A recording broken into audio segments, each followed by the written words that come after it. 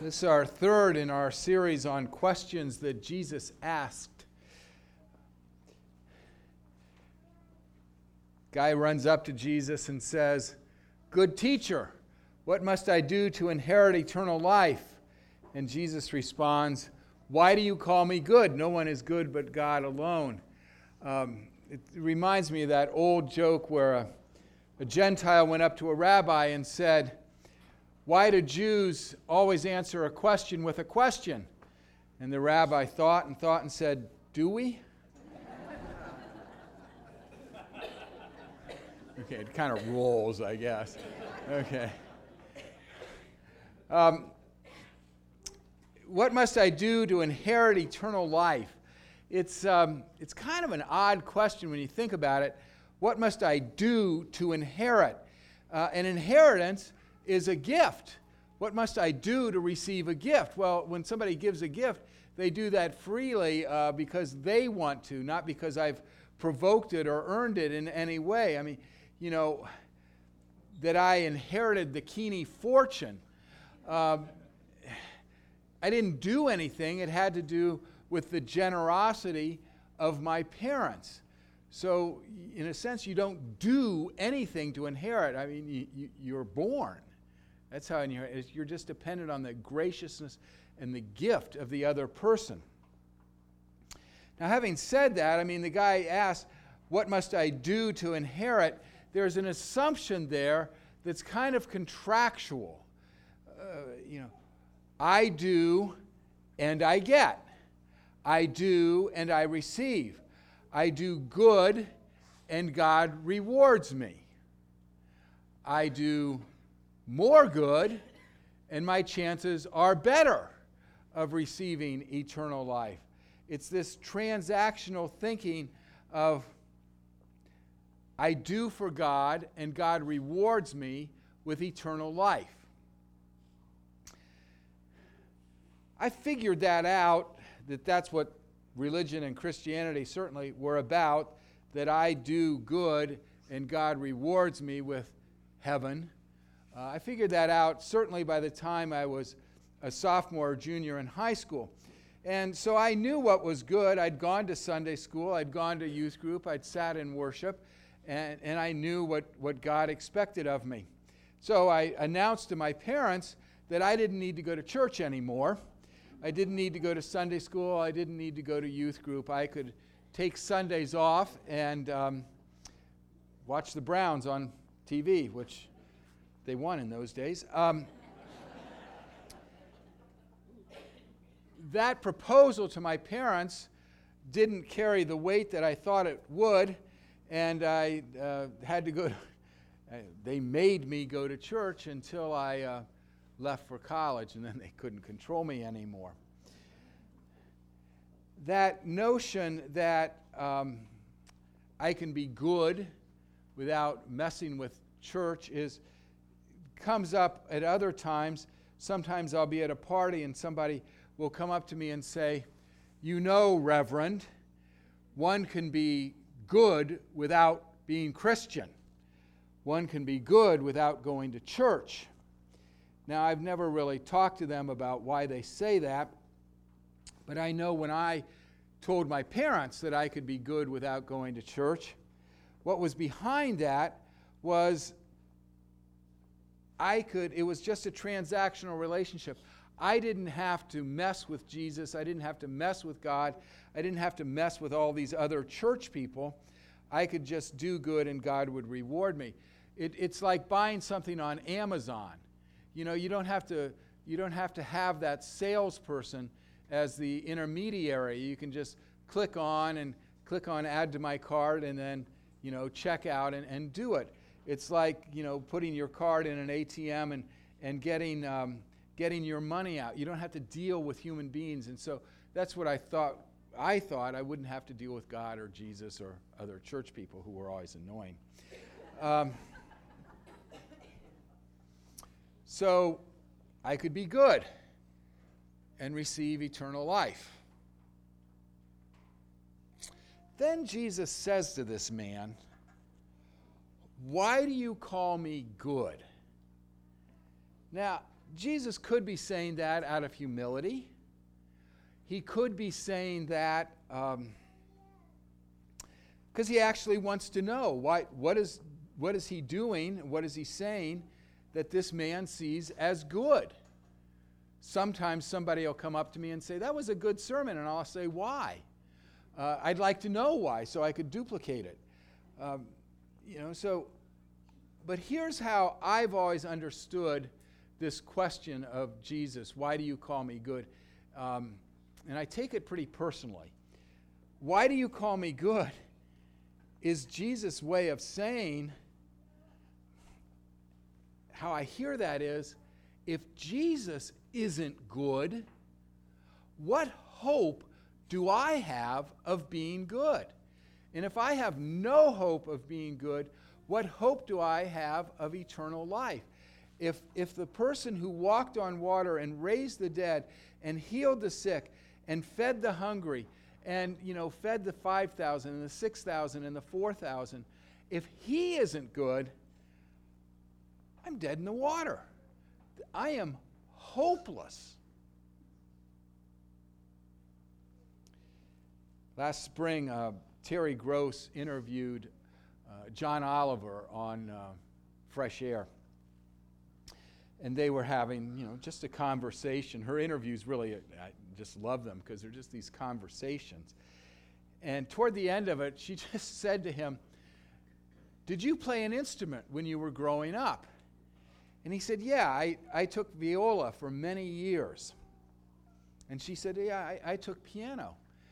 And she said, did you like it? And he said, well, yes and no. Explain that. And he said, I found playing the viola to be very frustrating. I loved the music, but I could not create the music that was deserved by the viola. I couldn't play with the flair that musicians could. I couldn't play what I was hearing and liked. I hit a glass ceiling that was supported by concrete. And I realized that as much as I practiced, and I practiced a lot, and I practiced more and more, I became more and more frustrated because I wasn't ever going to reach the level that the music deserved. So in a sense, the better I got, the more frustrated I became. And she said, that's exactly how I felt about the piano. I think of all the things in my life that I'm not good at. And the harder I try, in a sense, the worse it gets, and the more I realize I'll never get there. I would have loved to have run the 4-minute mile.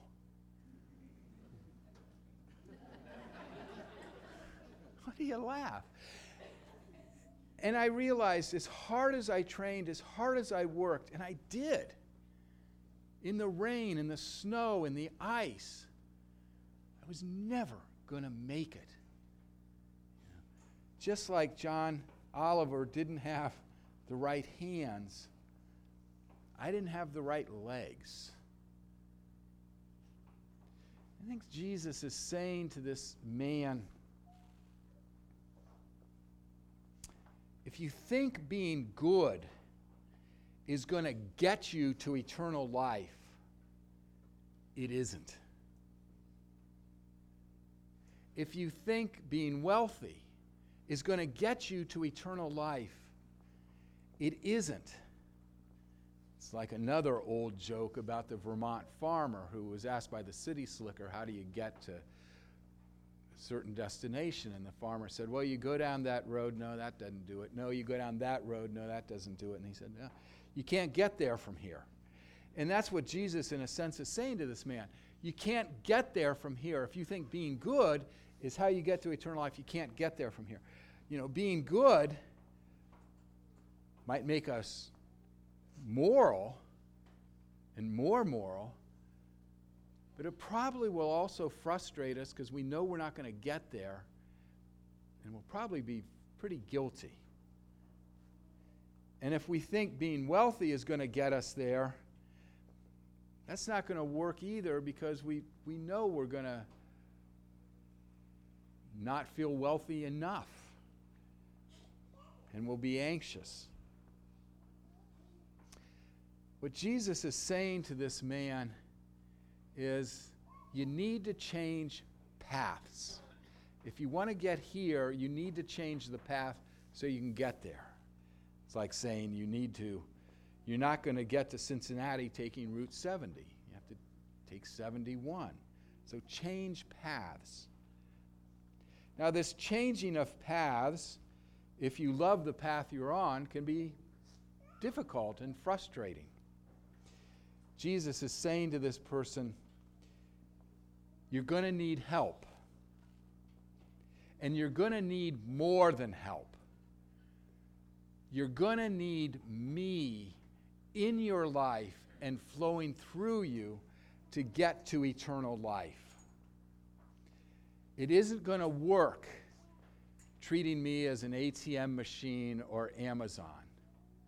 You're going to need me in your life to get you to eternal life. We sang about it. Finish then thy new creation. Have thine own way, Lord. This is where Jesus talks about being born again, the new birth, where Paul talks about becoming Christ-like, where Paul talks about having Christ in us. It's that transformation where we become new people, different people. In a sense, we get that new pair of legs. We get those new hands that enable us to be who we want to become. The road to eternal life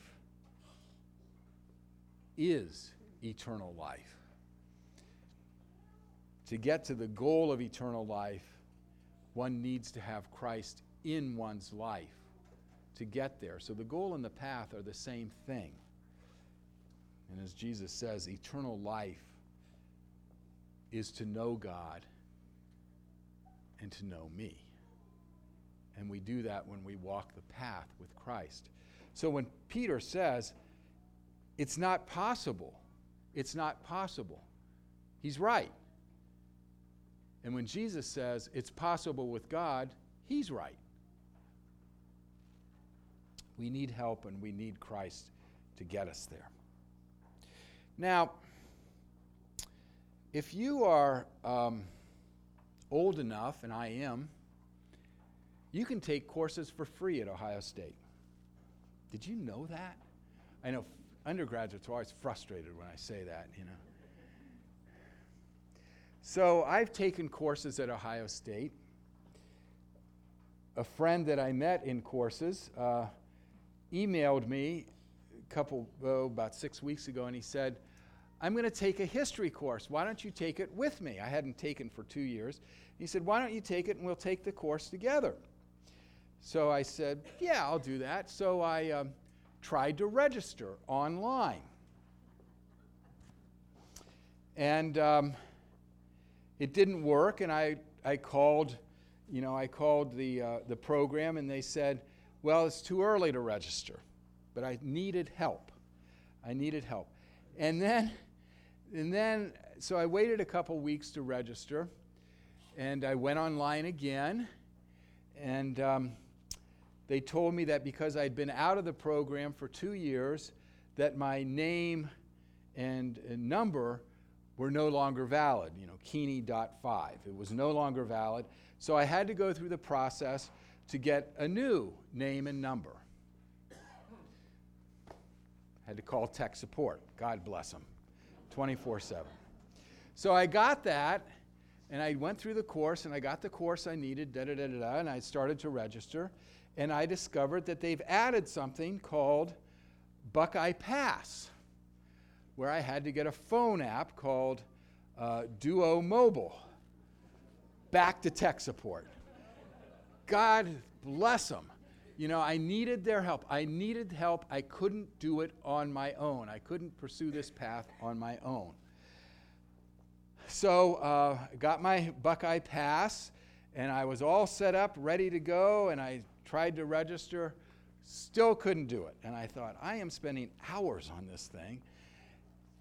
So I went to Leah, who is one of our desk workers, and I said, Leah, are you free tonight? She was working at the welcome desk, and I said, are you free? And she said, yes, I am. And I said, then come into my office, and you are going to help me register. You're going to be a senior. You should know how to do this. So not only did I need help, I needed her sitting next to me, with me, to register. And we went through it. She took me through how to register, and she showed me shortcuts and said, oh, you don't need to do this, and you can do this way, and it'll save you time. And I'm registered. I start my first class on Wednesday. I reached the conclusion that anybody who can register for a class at Ohio State, who can get their Buckeye Link, who can get their Buckeye Pass, who can get their Duo Mobile phone app, deserves a diploma immediately. Skip the classes. If you can register, you're in.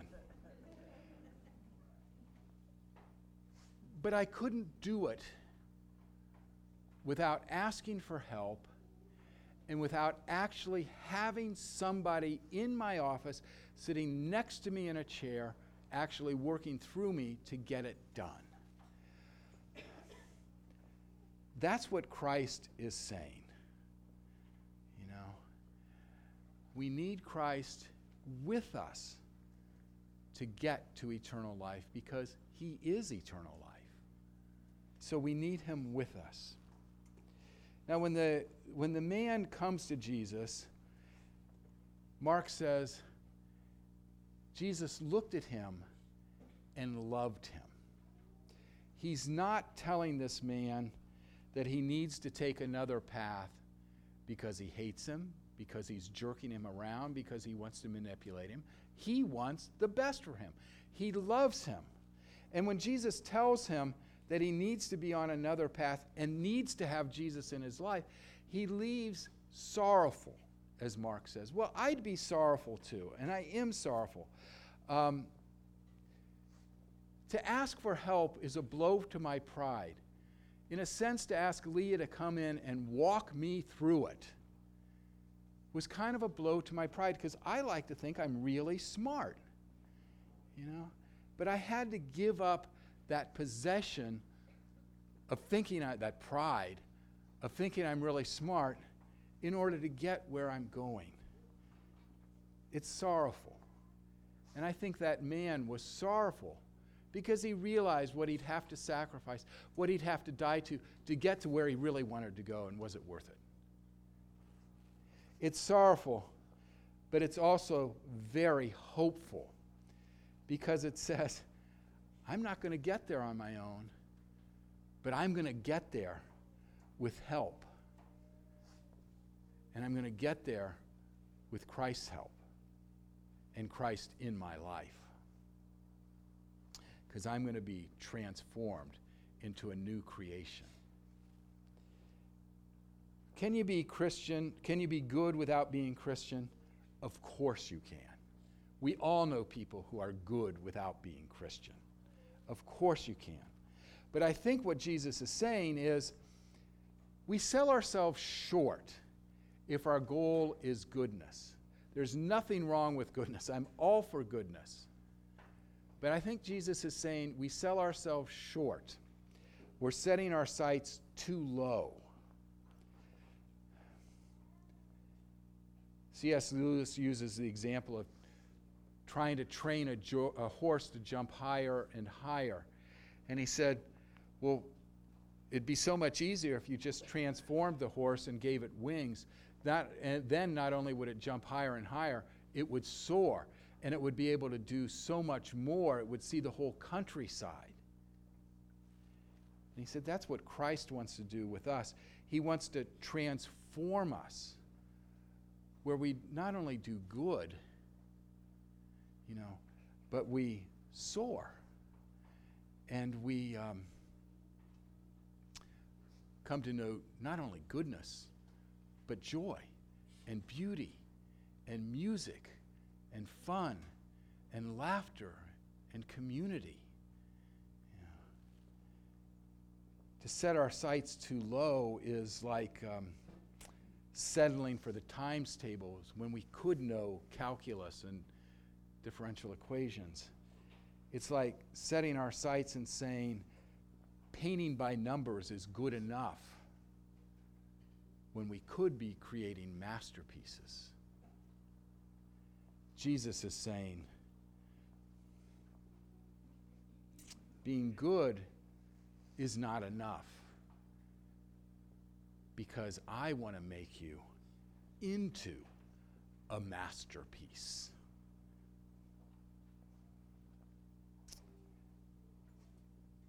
Jesus has great hope for our lives, that we become masterpieces. And that was his hope for the man. And that was the love he wanted to give him. May it be so. Amen.